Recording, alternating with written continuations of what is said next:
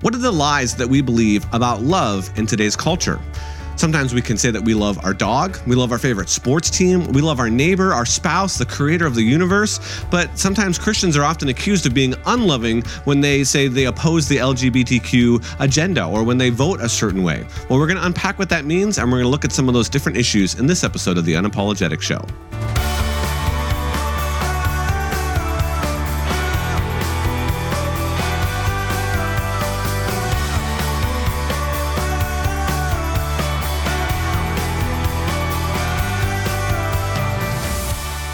Hello, thinking Christians. Welcome to the Unapologetic Show, where we defend truth without compromise with Dr. Bobby Conway, the one-minute apologist. I'm your host, Tim Hall. Well, Bobby, before we get to these lies, we talk about a lot of different things that are going on in our culture in this episode. I just wanted to kind of revisit some stuff. You got some new ink here, as everyone can see, since the last time that we were in the studio. We're actually back in the studio. We were in my dining room before. I know, that's right, yeah. Right. But we had an opportunity to have Dawson and Heather on the show and just talk about some mental health stuff in the month of May. So I thought that was pretty cool. And things are going pretty well from the Unapologetic and from Image Church. Is any updates that you wanted to give on Image Church or One Minute Apologist at this point? Well, I think it's been a lot of fun for us to be able to plant a church again. Yeah. And fun is not typically the word people think about when planting a church, but you're right there in the middle of it with us. And we're so thankful that we've got this, growing community of people who are passionate about our vision and mission, and it's just been a lot of fun. The challenge for us has been our service time. We have to meet in the evening, and a lot of people don't want to come out at that time, and so it's so difficult to find space where we are. But I'm so passionate as a pastor and as a Christian apologist about bringing those two worlds together in the local church, because I really do feel like we need to equip Christians to be unapologetic by giving a proper apologetic for, the defensibility of the Christian worldview. And we're living in scrambled times, man. Yeah. I mean, just in these last few weeks, when we're recording this, at the time we're recording this, last night we all got downloaded with the news of this horrific shooting that took place in Texas. Yeah. And then you had the shooting that took place at the South Korean church in Laguna Woods, California. Yeah. And then we also had the shooting that took place in Buffalo, which was racially, motivated by the person. So it's just really sad, and I think we scramble asking what is going on and what's our proper way forward. And I think that this is a great time for the church to step up and really meet some needs. So I'm thankful to be a part of church ministry for such a time as this. Right. Well, and again, just the nature of the church, how the church has responded, it goes directly to our topic today. We're talking about love. So you kind of mentioned some kind of current events that are going on. When Christians respond to sin of those inside the church or outside the church, sometimes onlookers will often say that's not loving, that they shouldn't be doing that. That's a very unloving way to respond, even in times with crisis where, the church is saying, we send thoughts and prayers. People can say, oh, well, that's totally unloving, right? Just, you got to do more than just the thoughts and the prayers thing. So, Bobby, what are some other examples where, kind of in our current context where onlookers of the church, non-Christians kind of looking into how the church is responding to some of these things would say that maybe the church has responded incorrectly or that they're being unloving? Well, I would say you just brought up a point that is important. A lot of times, like on Twitter feed or on Instagram or Facebook, people will criticize the statement, our thoughts or prayers are with you. Yeah. So take, for example, some of the current events that I just mentioned. We think about the shooting that took place in Texas, or we think about the racial shooting in Buffalo, or we think about even in Florida, with all of the stuff that's been going down there with what kind of education kids can be entitled to as it relates to LGBTQ stuff. I mean, it's a mess. But when it comes to these things like shootings per se, if we say as Christians, our thoughts or prayers are with you, some people are quick to jump on it and say, that's not enough. Right. Well, we're not saying it is enough. Like we need to do more than just pray, but it is something. And so I think that the criticism is false from people. They should step back and reflect that it's a gesture of love for somebody to say, I'm going to take time to pray for you. So, for example, we've been invited at Image Church to partner with another church tonight. And I know when our listeners view this or hear this, it'll be dated a little bit, but we've been invited to partner with another church for a prayer vigil. Yeah. I suppose some could say, oh, that's not enough, but I think that hearts are burdened and are coming together and are asking the creator of this world to be able to soften things. So we live in a time where I just don't think we know what love is, Tim. And I think that not having a proper definition of love has us confused. So some people walk around and they think that the most loving thing they can do is just point out everybody's sin. But then you have other people that they think that the most unloving thing they can do is to point out somebody's sin. And so we go mum, right? Mum is the word. No, and I would completely agree. I mean, some other current events that are going on is recently this the Southern Baptist Convention came out with a pretty scathing report on abuse allegations. Everyone from adults to women to children, and there was a lack of action, in the SBC on moving on some of those things or taking the proper, whether they're calling the authorities or whether they actually just need to remove the person or put them on leave or just kind of disciple them through what they were going on, including a past president. Too. Exactly. So I think when the church is looking at some of those things, they're saying, well, guys, you got to do something about this. And on one hand, people would say, well, the most loving thing that we can do is we can continue to keep them in their position and support them and try to guide them through this. And on the other side, people might be saying, no, those people got to be ousted. They got to be canceled. They got to be out. I think another area of love that's kind of going on in our immediate context is the overturning of Roe. How our church is going to love. I mean, we really need to be thinking about this. How our church is going to love women if Roe is overturned, or it maybe at this point when you're watching it, Roe has been overturned or the ruling has come out. We don't know yet. But I think we have an opportunity as a church to re-examine what that might look like and then love as Jesus loved. And we're going to kind of talk about what some of that means here coming up in the rest of this episode. So, Bobby, let's talk about kind of these 4 lies, and maybe we can do that in the context of what the Bible says about love. What are some of the lies that we often believe about love? I was putting together a Facebook post for Image Church a couple weeks ago, and I just started jotting down some of the lies that we believe as it relates to love as a church culture. And one of the lies that we believe is that, if I love somebody, I can't put up relational boundaries. But that's just not true. Relational boundaries sometimes are needed in order to protect the relationship from completely being obliterated. There are plenty of married couples out there that know what it's like, that they're trying to put some boundaries up with maybe their in-laws that's to protect them from making sure that they can develop their kids with the values that they want, because maybe they try to parent their kids and then maybe the in-laws come along and what do? They start undoing everything mom and dad is trying to do. Well, when grandparents don't respect the wishes of parents as it relates to the raising of their kids, there will come a need for some boundaries.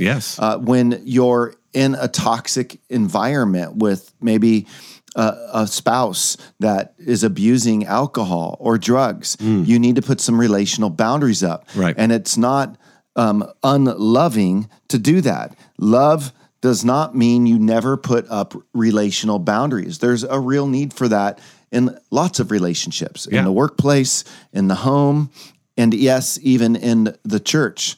Another thing that we can look at is there is a misconception as it relates to love that thinks that you could never disagree with anyone. And this is all over the place, right? When you think about our culture, this is my fear, that the churches went in the closet. Like, oh, I can't disagree with anybody about LGBTQ movement, or I can't disagree with somebody about the abortion issue like that you just brought up. I can't disagree with anybody. So because the church in some ways has been told that they were bullies to the culture. But the problem is the church has been bullied into silence, believing that if they speak, they're being unloving. Right. And that is a problem too. So we need to come out of the closet, right? Like I've said before, everyone else is out of the closet except the church. They've went in it. Right. And it's time for the church to come out and realize, hey, it's not unloving to disagree with people. Yeah. Another aspect that I talk about is I'll say, it's not unloving for you to speak out about things. Right. So people, they think, oh, if I'm loving, I'll never speak out against anything. But that's not true. Yeah. We need to speak out against things. Jesus spoke out against things. The prophets spoke out against things. The judges spoke out against things. The apostles did. And we're expected to. Yeah. If Martin Luther never spoke out against the corruption of the church with posting his 95 Thesis there on the Wittenberg Castle Church in 1517 of October 31st, we wouldn't have had a Reformation. Correct. So it took some courage and some chutzpah to speak out. I think the final thing, Tim, that I would just mention is so I've said, like, here's what love and basically unity does not mean biblically: that you can never put up relational boundaries, right? That you can never disagree with anyone, right? That you can never speak out about anything, and then finally that you can never be divisive, right? Now that's like a shocking one too. Like, wait, we believe the lie that if we're being divisive, we're being unloving always. Right. But there are times where the church has to be divisive. Luther's heart was not to be divisive. Right. He didn't want to break off, but for the sake of the gospel, that ended up taking place. And so I would say there are times where relationships and immorality get so bad that there is a dividing line that needs to be drawn. Right. Yeah, there is kind of that line in the sand. I loved all four of those. I think that's amazing. So let's talk a little bit then in that context with kind of that understanding. How then does the Bible describe love? We talked about some things that love may not be, right? Love allows for boundaries to be putting up. Love allows for disagreement. Love allows for speaking out. Love allows for there to be some clear lines drawn in the sand. So where would we go in the Bible to really understand what love is if we want to try to live this out? Well, I think that, the great passage is right there in 1 Corinthians chapter 13, right? Where it talks about, what love is. Yeah. See, one of the problems that we're up against in our culture in America is we have a word that is kind of vague. We talk about, hey, love. And what do we mean by that? Is love just a feeling, or is love more than a feeling? Right. Or is love not a feeling, it's just an action? Is a verb? Right. Can it be both? And so as I mentioned, in our culture, they have skewed views about love. Like, if you love me, you just accept whatever I do. If you love me, you won't confront me. If you love me, you'll never divide from me. Right. If you love me, you'll never put up any relational boundaries. And so we start hearing that in the church. And really what's happening is we're loving the culture the way that the culture is telling us to love them instead of loving them the way that God's told us to love them. How does God teach us to love? Well, I think in the Greek, there were different words for love, right? Yeah. Like there was phileo, which would be a brotherly love, or eros, which was, a sexual love. Storge is another type of love where, you have friendship love and you have family or familial love. Right. But the kind of love that God invites us to model inside and outside the church is an agape love, which is unconditional love. Now, this is what confuses people in the church. Wait a second. If I'm to love people unconditionally, then doesn't that mean that I am never to put any conditions up? Right. Well, yes, you aren't to quit loving somebody, like you need to want the best for somebody, but that doesn't mean there's not some borders that get put in place, because even Paul, in his great magnum opus on love in 1 Corinthians 13, where he talks about love is patient, love is kind, Yep. He's writing to a group of people that, look, the Corinthians were jacked up. They were getting inebriated on communion. Yeah. Now, I've heard of some pretty blasphemous things, but this group is coming together. You got a guy sleeping with his, stepmother. Yeah. It's just a complete disaster. They're divided. They're showing leadership favoritism. They're abusing the spiritual gifts. They are completely messed up, and Paul wants to show them a better way, a way of love. And so love, yes, it's unconditional, but it doesn't mean it doesn't challenge. So Paul was modeling agape love even when he was calling out the sin of the Corinthians for getting inebriated, for, abusing the spiritual gifts, and for all their divisiveness. Right. I mean, and again, there's several times, so we can kind of just stick in this, 1 Corinthians here. What we often do, I see, is we put our own current understanding of these words, and we're not drawing the understanding of the text out of them, right? So we're using our own subjective. We're saying, that's right. Love is patient and love is kind. Love does not envy. It does not boast. It is not arrogant or rude. So we say, if I interpret your actions to me as rude, then I can interpret that you didn't love me. And that's where we have to go back to the context of the Bible, what he's talking about, what's going on here, because I think that there would obviously be this conflict between if Paul is calling out somebody for having an adulterous relationship, that is correct. He should be doing that. But their interpretation of his words as not being patient or not being loving or being rude or arrogant wouldn't then make them unloving. Right. Am I tracking? Right. Yeah, I mean, exactly. I mean, we're to speak the truth in love. I think what we've done today is we ditched the truth with a false conception of love. Right. It's like, we'll just ditch the truth. And right now, we need to know what the truth is in order to speak the truth. Right. I mean, we think about like the wrath of God. I mean, the wrath of God is something where it's very evident with the seal judgments, the trumpet judgments, the bowl judgments in the book of Revelation that we see are going to be poured out. And we think about God. God is agape. Right. He's unconditional in his love, yet he still, can have a righteous wrath and a righteous anger, and speak out righteously, be angry and do not sin.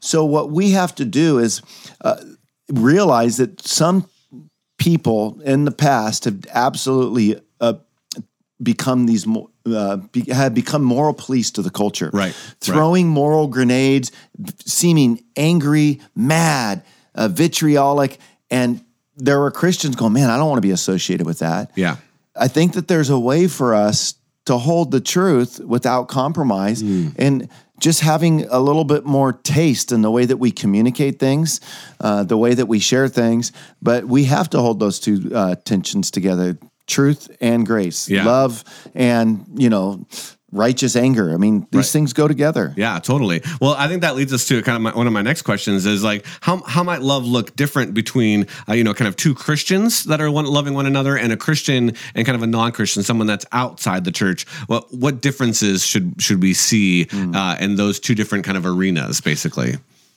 So when it comes to our expectations of one another as Christians, we're held to a higher standard. Right.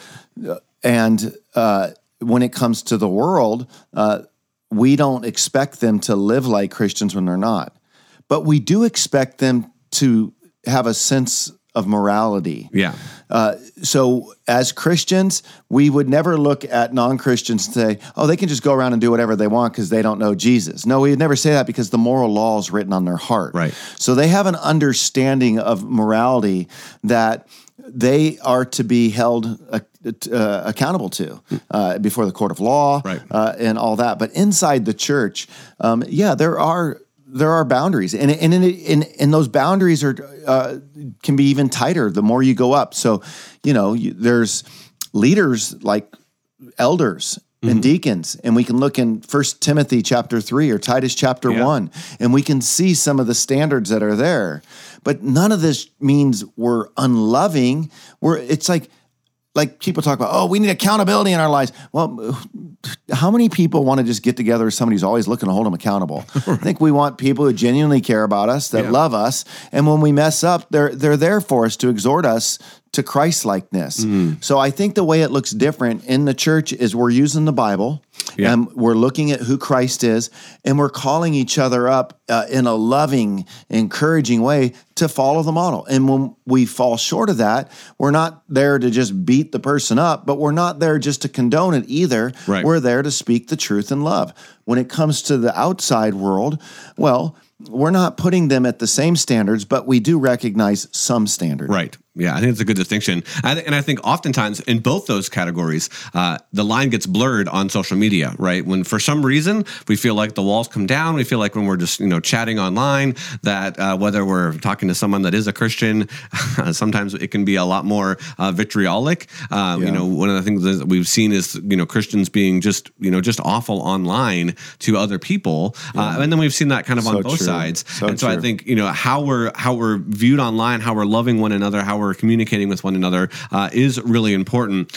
Let's talk a little bit about how Jesus and Paul loved. How did Jesus love? What did love look like? When Jesus was loving people, what did that look like? What are some examples you can think of? Well, there's lots of examples. I mean, I think that Jesus, in his ability to heal people, so we think about the multiple occasions where he's healing. So Jesus loved people through healing them. He loved people through forgiving them. He loved people by spending time with them, by investing in them. He spent time, providing for their needs like food, manna from heaven. Right. So I think that Jesus models love all over the place. And so some might say, oh, but what about when he's flipping the tables over in the temple? That doesn't seem real loving. Right. I think what we're seeing there is the wrath, the righteous anger of God, or the righteous wrath of God in the flesh. Yeah. Right. And so he's flipping tables, but this wasn't like unrighteous anger. This was blasphemous what was going on. I mean, the abuses that were taking place at the temple, you were just seeing that it broke his heart. And I think sometimes Christians today don't have enough of a broken heart over the sin that we're experiencing. Our culture has went so deep into depravity, and we're getting less bold as they go that route. We're compromising more. We're kind of almost buying into it.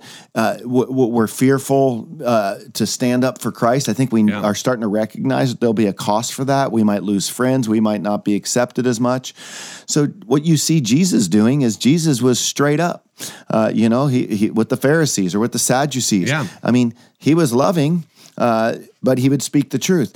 On the cross, we see him talk about there, Father, forgive them, they know not what they do. He's what Jesus pulled off on the cross. Think about this. Right, he's hanging from a cross. He's been beaten. And think about he does more ministry in the final moments of his life. Yeah. He forgives a thief on the cross. Right. He makes sure his mother's taken care of. Right. He says, Father, forgive them, they know not what they do. Right. He hasn't given up on the Father. He's still praying. Yeah. And I'm going, man, this is still going on. A lot of people will be shut down by that point, right? Right, definitely. Yeah, and I think we see a lot of those same things in Paul's writings, but I think honestly there was like a little bit of a different purpose. I mean, there's kind of Jesus's main purpose was to be the mediator between man and God, and so that he had a very specific purpose. And then Paul is kind of setting up the church, so he talks a lot more about policies. He's kind of drawing a lot more of those lines in the sand. Yeah, good point. Right, so like this group of people and these actions, you're not walking by the Spirit in that sense. So I do think there was a little bit of a different purpose, which makes it kind of confusing sometimes for people to look at those two biblical characters and try to square some of that love. How would you add anything to that? Well, I just think we have to recognize that everybody's different. Some people are more confrontive. Some people are more like a golden retriever. It's very difficult for them to confront. I think Paul definitely was the kind of guy that would speak up. I mean, he rebuked Apostle Peter. Right. Yes, he was planting churches and he was having to address them.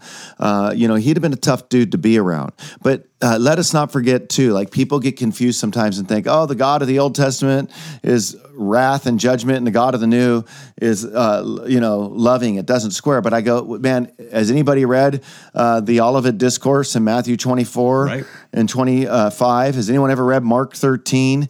Has anybody read Jesus coming on a white horse to conquer? And when he comes on a white horse to conquer, he's still agape love, but he's going to bring about ultimate justice as well. Well, that's an excellent point. We're going to talk about Jesus' rebuke in Revelation chapter 2 and chapter 3 in our next episode. So you want to make sure that you come back for that. You can do that by subscribing to our YouTube channel, and you'll get notifications if you click that notification bell, and we will see you on the next episode of the Unapologetic Show. You've been listening to Unapologetic with Dr. Bobby Conway, the 1 Minute Apologist. I am your host, Tim Hall. Be sure to listen to Bobby on Pastor's Perspective Monday through Thursday, as well as like, share, and subscribe to the 1 Minute Apologist YouTube channel, where we have over 1,000 videos.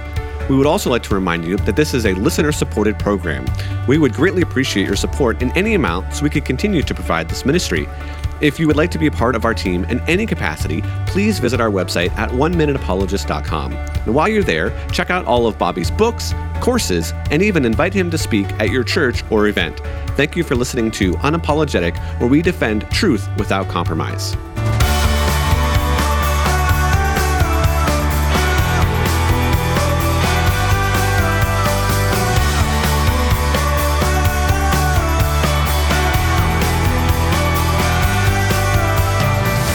This program is sponsored by Calvary Chapel, Costa Mesa.